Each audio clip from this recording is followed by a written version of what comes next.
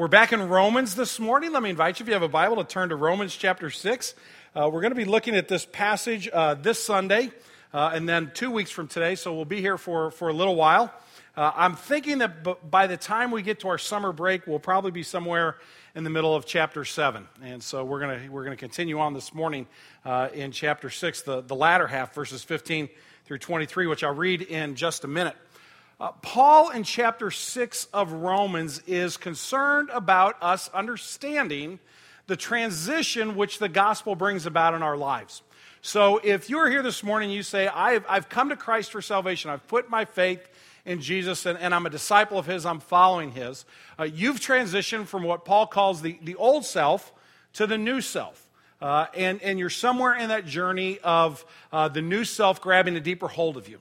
But you may be here this morning saying, well, I don't know Jesus as Savior. I'm here checking it out.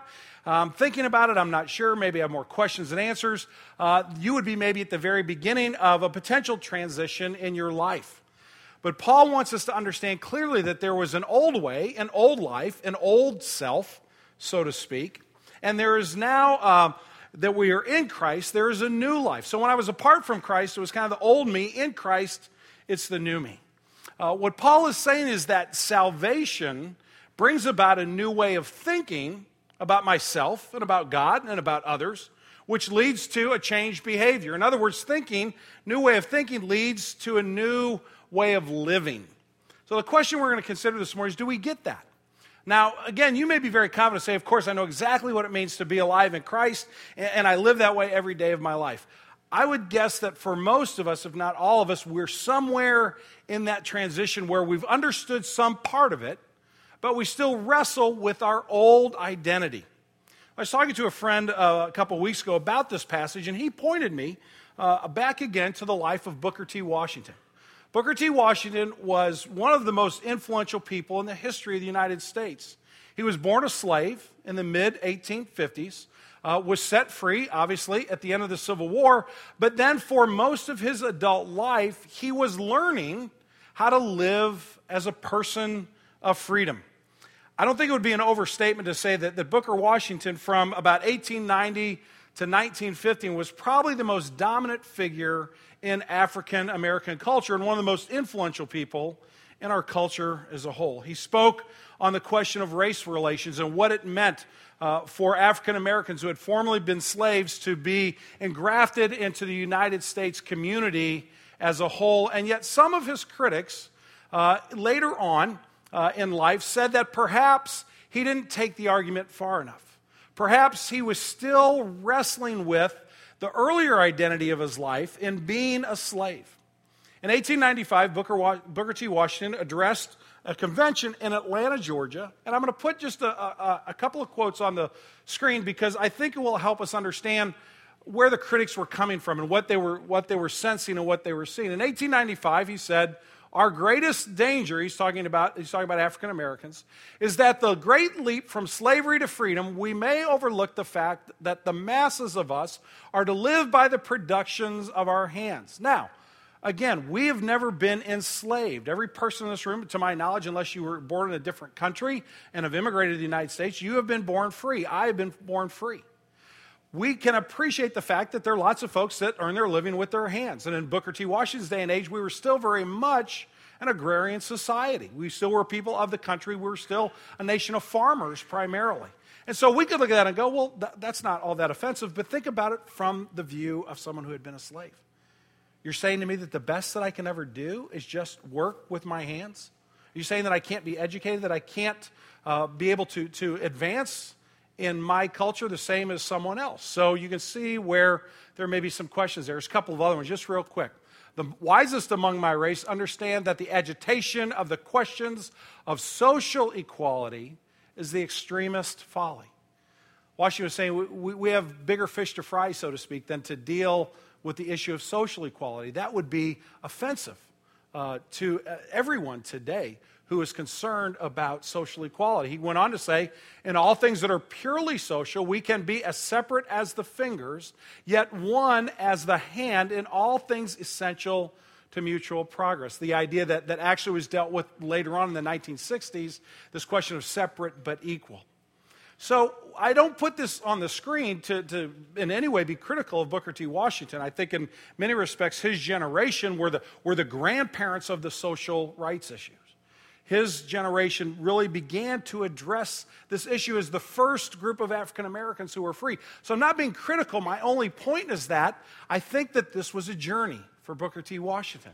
He was struggling to learn to live and to think as a free man. What Paul is addressing in this passage is the spiritual struggle that you and I have to live, to think as spiritually free men and women in Christ. I think we're on a similar journey as a journey that Washington found himself on when it came to social issues. With that in mind, Romans chapter 6, this question of slavery to freedom, starting in verse 15 and reading through verse 23, hear the word of God. What then? Are we to sin because we are not under the law but under grace? By no means. Do you not know that if you present yourselves to anyone as obedient slaves, you are slaves to the one whom you obey, either to sin, which leads to death, or of obedience, which leads to righteousness? But thanks be to God that you who were once slaves of sin have become obedient to the heart of the standard of the teaching to which you were committed. And having been set free from sin, have become slaves of righteousness. I am speaking in human terms because of your natural limitations. For just as you once presented your members as slaves to impurity and to lawlessness, leading to more lawlessness, so now present your members as slaves to righteousness, leading to sanctification. When you were slaves of sin, you were free in regard to righteousness. But what fruit were you getting at that time from the things of which you are now ashamed? The end of those things is death. But now you have been set free from sin and have become slaves to God. The fruit you get leads to sanctification, and its end, eternal life. For the wages of sin is death, but the free gift of God is eternal life in Christ Jesus our Lord. This is the reading of God's holy and perfect word. To him alone be glory. Let's pray for just a moment. Father, we thank you for the children leading us in worship. When I'm down, you lift me up.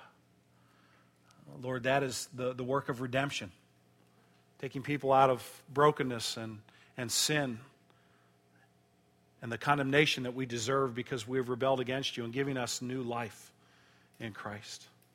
Father, the early annals of our history as a country are stained with the question of slavery. No one deserves to be a slave. And yet, Father, that's the identity you place upon us when you want us to understand how deep and serious our condition is apart from Christ. And we ought not be offended that you use this language. Rather, it should cause us to pause and to think of how deeply we need a Savior, how deeply we need to be spiritually emancipated from the shackles of sin and death. And so, Father, as we come to this text, I pray that your Holy Spirit would work in our hearts and our minds. Father, I can't do justice to explain this to the people gathered in this room. Lord, you know my own sin would keep me and stand in the way and prohibit me from explaining this clearly. So, Father, I pray for your forgiveness in Christ. I pray that you would speak your word to us this morning. We don't need my opinion. We don't need to hear what I have to say, Lord. We need the very word of God to penetrate our hearts and our souls as only you can. So, Lord Jesus, we pray that you would come and be our teacher.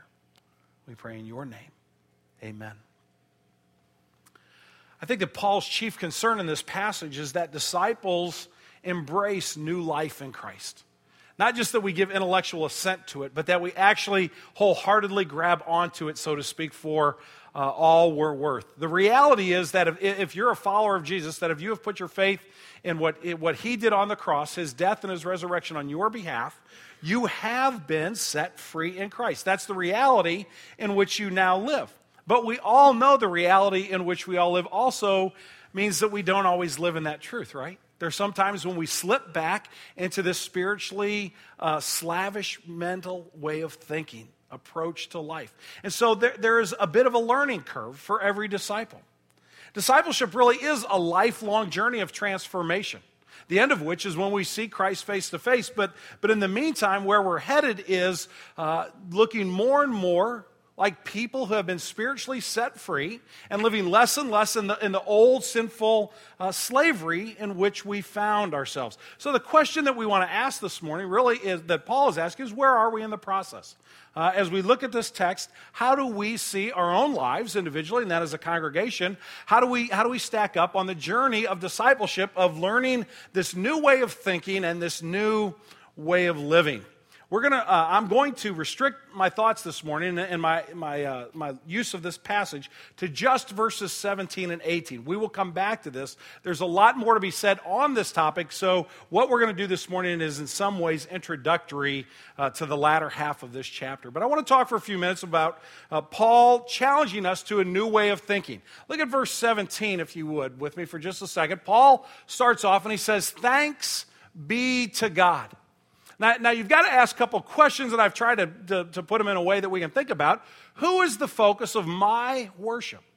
Who's the focus of my highest affections? Now, I'd like for us to actually think about that for just a minute. I realize we're in church, and anytime you get a question from, a Sunday school teacher or the pastor in church, the answer is Jesus. I understand that that's the knee-jerk reaction, right? The kid looking out the Sunday school window, sees a squirrel climbing up in a tree, and the teacher says, "What are you looking at?" He says, "Well, I know I'm supposed to say Jesus, but I really think it's a squirrel." I know what you're supposed to say. I know what I'm supposed to say. But can we set that aside for just a minute, and can we talk a little bit? Who's the focus of my worship and my highest affections? More often than not, it's me. More often than not, I'm worried about taking care of me. That's the way a slave thinks. I've got to try and take care of me. I've got to make sure that I don't get hurt because nobody else will look out for me. Paul challenges us as he calls us to say, thanks be to God. There's one who looks out for you, who cares for you. You've got to get your focus away from you and understand that the source of my salvation, the one who has accomplished victory over sin and death and in hell on my behalf, is God himself. He is my source. He is my victory. He is the one who has set me free. So Paul calls us to get our eyes and our thinking off of ourselves and to focus in the way we should, in the manner in which we should, which is to focus on the grace of God in Christ Jesus, because he knows something about us. He knows we like to take credit, don't we? We like to kind of say we've done something to deserve or to earn God's love. We like to, whether it's in spiritual things or in earthly things, we love to take the credit. A lot of you know I coach hockey as a hobby and for fun, and this last year we had a really good hockey team. We won all but 2 games, got further in the state playoffs than the team had ever gotten before. And we'd come in, most games we won, and I'd walk in after every game, and my speech was basically the same. I'd say something along the lines of, I continue to be astounded at the depth and the quality of the coaching on this hockey team. Now, the facts are we had 2 of the 5 highest scorers in the city of St. Louis. Had nothing to do with my coaching. Well, we just had a ton of talent. But when on the rare occasions when we lost, what was the speech? What's wrong with you guys? How come you're not skating hard out there? Why aren't you doing what I told you to do? It's not my fault. It's your fault. We love to take the credit, and we don't want to take the blame. And so Paul says, why don't you just stop looking at yourself altogether and understand that the new way of thinking says focus on God. Thanks be to him. Why does he deserve our thanks? Well, what else does he say in verse 17? He says this, thanks be to God that you who were once slaves to sin. Now, I've put a couple of other verses up here just to reference, to reinforce a little bit. Earlier in chapter 6, he says, in talking about what Christ has done for us so that we would no longer be enslaved to sin. So he uses that same terminology. And if you go back, 8 or 9 sermons ago to chapter 5, he talks about the fact that while we were still weak, Christ died for us. That word weak in the Greek language is literally a hospital word. It means that we were infirmed. It means that we were lying on our sickbed and we could do nothing to strengthen ourselves. The reason God is thanked, friends, is because we were once slaves to sin, but we're slaves no more. We cannot take credit for our salvation. We give God the credit. We were, apart from Christ, under the sin's dominion and its control and its power. We were helpless. The person who is sick and in bed and unable to rise cannot cure themselves. They need the physician to come and to offer assistance. This notion that we meet God halfway.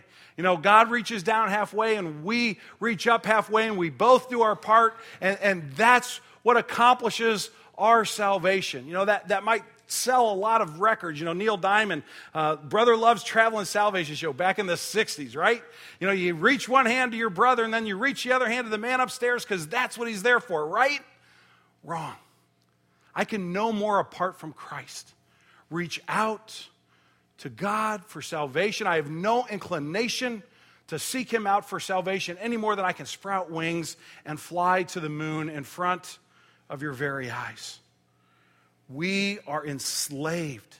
This idea that we have a free will apart from the power of Christ, that on my own strength and in my own wisdom, I can choose him and I can say I did my part for my salvation, is blatantly unbiblical. There's no place in the Scripture that God tells us that we are so unscarred by sin that our will has not been affected. Paul puts it this way in Ephesians chapter 2. If you want to do a little digging, you don't trust me, that's okay. Ephesians chapter 2, what does he say? We were dead in our transgressions and sins.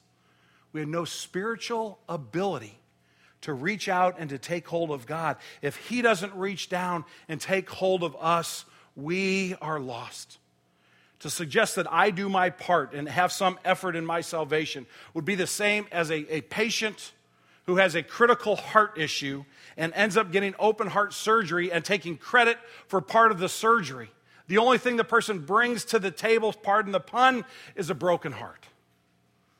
And yet we seem to insist that somehow we've worked our way out of slavery. And Paul says, God forbid. Thank God.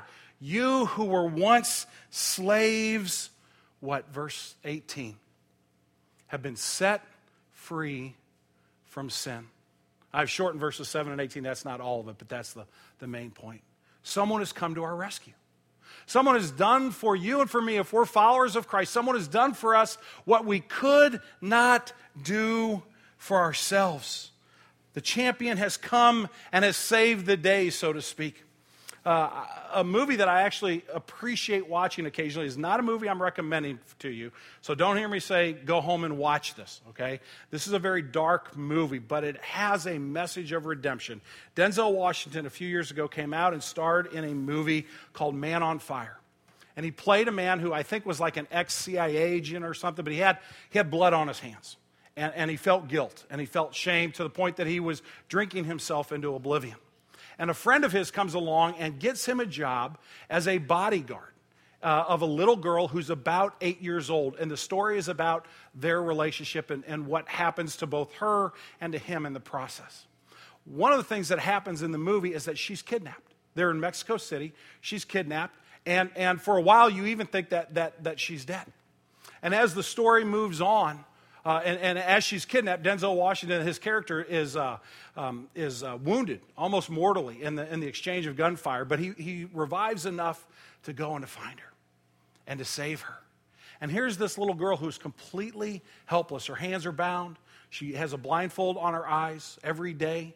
She's not allowed to go anywhere without these large captors looming over her, but Denzel Washington's character comes to her rescue. And at the height of the movie is when they meet on the bridge where Washington is trading his life for hers. And she's hugging him and she's saying, are you okay? Are you okay? I knew you'd come for me. He says, it's going to be all right. You go now. Look, there's your mom. You go run. Go be with your mama. It's going to be all right. And then he exchanges his life for her. She was enslaved. She couldn't get away from her captors. And yet the hero came and did what only the hero could do. And God says, if you're going to be a disciple of Jesus, you got to learn to think in proper terms about your salvation, about your condition before Christ and about your condition afterwards, because you were entangled and enmeshed in sin and you needed to be rescued, and God sent his Son so that you could have new life. He is the one who rescues helpless and needy sinners. Now, friends, if we get this, I got to tell you, I don't know that I'm an extraordinarily emotional preacher, but this is really cool. I mean, this is amazing stuff. Think about this. If we begin to understand how deeply the grace of God has gone to save us, what will that do? It will not only revolutionize the way we think, but it will revolutionize the way in which we live, which is what Paul wants to address next. We will become a people of infectious grace. So if you take this statement, thanks be to God, you who were once slaves to sin have been set free. How do we apply that freedom? Now that, okay, I'm going to start thinking that way. I'm going to start letting that be in control of my reasoning. How does it work its way out in our lives? Well, look at verse 17. You have become obedient. How? Obedient from the heart. If you like to underline in your Bible, I would underline obedient from the heart, because now there's a new motivation. I'm no longer driven by guilt, by a burdensome duty, or by shame, but rather I'm driven by the reaction to God's grace that makes me joyful, that makes me thankful, that makes me want to share it with others. As much as I want everybody in this room to get involved in the children's ministry of our church, if you're going to get involved because you feel guilty about not being involved, you get a free pass. Please don't do it. I'm begging you, because I don't want you to pass that guilt, which is not of Christ, onto our children. And I don't mean to be condescending. And I'm go to the back table and get a cookie, even if you don't want to teach. But don't do it out of guilt, because Jesus isn't in that. But then I would ask you to go back and look into your heart and say, why is that guilt still there? If you are in Christ, it doesn't need to be. Your motivations can change. It's not guilt and duty and shame. It's a new way of living. I love this phrase in our mission statement. We always talk about planting churches and renewing communities and growing disciples, but we start off our mission statement by saying we want to serve Jesus in joyful obedience, not because we have to, but because we get to. I mean, do you really think Beth Bowman felt bad she had to stand up here and talk to you about kids this morning? Do you really think that wasn't any fun for her? I know she didn't like to speak in front of people. I know she probably would, her stomach was probably upset all last night. But did you see the excitement? Did you see the joy? Our guys that organized 2028, 2028 is a month away almost, and they've been passing emails around, hundreds of them. And I'm looking at all these emails, I'm getting dizzy. They're so excited about figuring out a way that service can actually bring the gospel to people. Why? Because there's a new way of living based on a new way of thinking. Has it worked its way down into my life? Has my reaction to the grace of God given me a new outlook on my neighbors, on my friends, on fellow students in my high school perhaps? Am I applying it to my marriage? Is the gospel changing me and making me a different kind of husband that doesn't insist on his wife doing everything the way he wants, but actually seeks to serve his wife? I got about a C- in that this week. Cindy'd probably say I'm being gracious to myself. If it doesn't work its way down into my hands and my feet, I'm on the journey of learning. I may be slipping back momentarily into that slave mentality. I asked you if we care about our neighbors. I walked into Einstein this morning at about 6 o'clock, and Mark, who's the manager there, a lot of you probably know Mark, if you go over the Einsteins on South Kirkwood Road, he was there, and I walked in. There was nobody in Einstein. Now, there's rarely anybody, there's not a crowd there at 6 in the morning. On Sundays, there's usually 2 or 3 people. I walked in. I'm the only guy there. Like, this is cool. It's like my own private Einstein's bagel place. So I walk in, and I go up to the counter, and Mark looks at me and goes, okay, give it to me. Give it to you. Give you what? He goes, give me the sermon. What's the sermon on today? I said, you got it. How much do you have to do with your salvation? He goes, everything. I said, wrong. Nothing. And he kind of looked back, and I said, but that's good news. Because if God really did do for you what he says, which is send his son to die for you to pay for your sins, and you and I start to get our minds around that, we'll change the entire Kirkwood community all by ourselves if we really live that truth in our lives, because we'll care about everybody. That's the sermon. I said, now my congregation would probably be glad if I did it that way with them and they could come over here and get a bagel a whole lot quicker. He got the edited version, you get the short version. But point being, has it worked its way down into my life so that when I see my friends, I'm concerned about their spiritual well-being? I wasn't being rude or obnoxious with them. We're buddies. We talk all the time. But do I love them enough to say, I'll answer your question? Do I even have friends that don't know Christ? Have I so insulated myself with Christian friends that I don't even know any people that don't know Jesus? There's a new way of living that comes out of a thankful heart to God. And one other aspect of this new way of living is found in verse 18, where Paul says, actually what's happened, friends, is you have become slaves to righteousness. And notice he gives us the credit there. He says, because God's working in your heart, It clicked with you. You got it. And it's not that you want to be free out from under the law. It's not that you want to just run around and do whatever you want to and just have evil behavior and not have to worry about consequences, but rather you become a slave to righteousness. Before you were driven to sin, you were compelled to reject Christ, to rebel against him. But now in Christ, we are compelled, we are enraptured by his love. We want to give ourselves to him as our Savior and as our Lord. He's building on this idea of obedient from the heart. It's an about face. We no longer want to run from God, but we want to run to him, and then we want to be used by him as his instruments to take his righteousness. And remember all along, keep in mind the definition of righteousness. God's perfect justice, his wrath against sin is part of his righteousness, and his perfect mercy and his perfect grace, his compassion for sinners like you and me, those came together at the cross, and only God could put it together. And then only God could offer us salvation in Jesus because the price was paid. And we get to go and be slaves to that message. You're going to be enslaved to something, friends. No way around it. Your own sinful passions or a glorious relationship with God that leads us to want to take that message to the little kids that were just running up and down in these aisles, to our family members that maybe we're going to go have Mother's Day brunch with in a little while, to our business partner, to the doctor that's in my practice with me, to the kid that sits across from me in algebra class. That way of thinking, I am a new person. I've been set free in Christ. Because of his grace, I can now embrace a slavery to righteousness. In other words, thinking begets living. I think Booker T. Washington represented an entire generation of men and women and children trying to embrace a new way of thinking and a new way of living as free men and women. I think disciples of Jesus have, in a spiritual sense, that same learning curve. We're on that same freedom trail. It is a journey. We have been set free in Christ. We're new creatures in him. Do we think that way? Do we live that way? Let's pray.